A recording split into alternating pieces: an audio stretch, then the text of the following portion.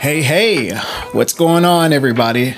Thank you for tuning in to my new podcast, officially Curiously Becoming. This is very exciting, and I am grateful to share this new channel with you all. I hope you'll enjoy it just as much as I've enjoyed launching it. How we're going to begin is narrating several of my blog posts on my new platform, Onward and Upward. If you haven't had the chance already, go ahead and subscribe now and read those posts at inspireexplorepromote.com. But also I want to thank those who have subscribed and read my posts and are continuing to follow me on this journey. I tell you, you all are in for a special treat. My good friend Loretta Kidd Constant has graciously accepted to narrate my blog post with me. Loretta is an entrepreneur, singer and songwriter, enthusiast who loves life, and is employed by several media companies. Loretta is a lover of the arts. She serves her community well, and she has never met a stranger. Please welcome my new narrator for Curiously Becoming, Loretta Kidd Constant. Let's get into it. The journey. 2018 was the year I fell apart. I lost my job, I lost my apartment, and I ended up losing my freedom. And to make my mental take a deeper hit, I was still feeling lost in my identity, disbelieving my true purpose in life. I'm wondering if you have ever experienced hardship. Those moments in life that place you on a solitary journey of self-doubt and asking, what's next? I was at that stage in my life where I was just searching for something better in my life, something to restore my belief that the mistakes I made would not be the end for me. Feeling all of this, I was prompted again with the desire to pick up my adoption journey, praying there may be some greater understanding there. To begin, I did some research online about accessing closed adoption records in Tennessee. I discovered that upon turning 21, any adoptee can request access to their records, sealed or unsealed. I completed the necessary paperwork process, and after months of anxiously waiting, I was given the biggest gift I could have ever received: finding the origin of my existence.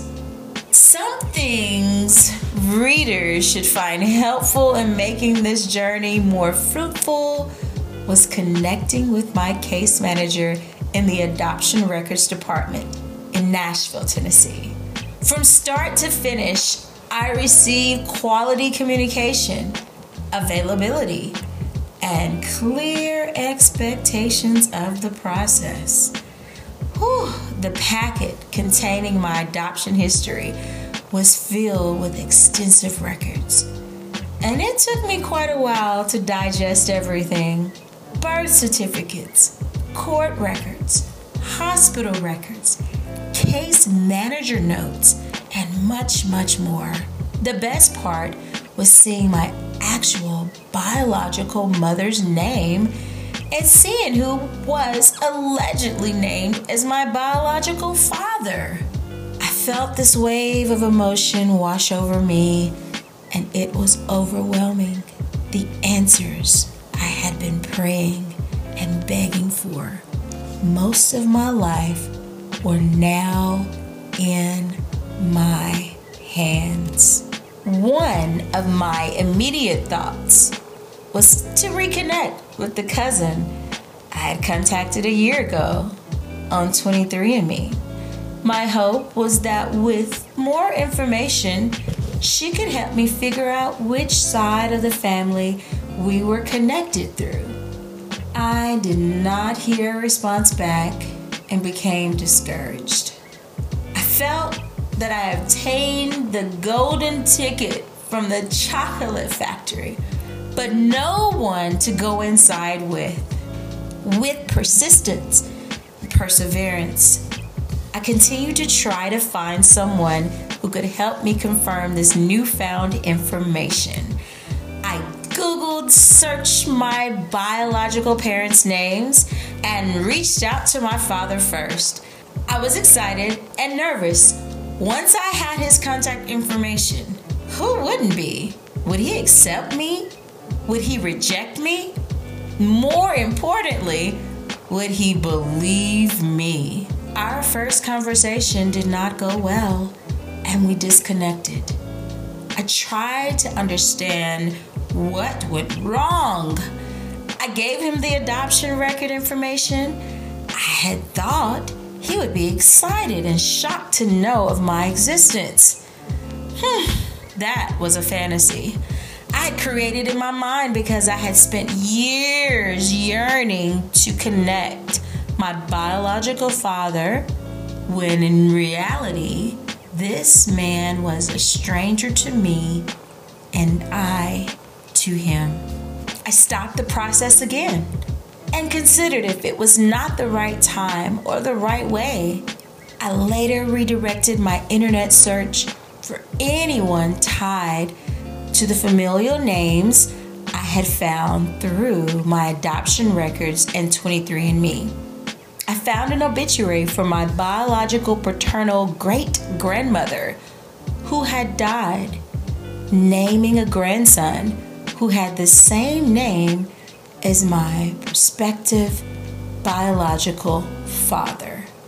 I was shocked with disbelief.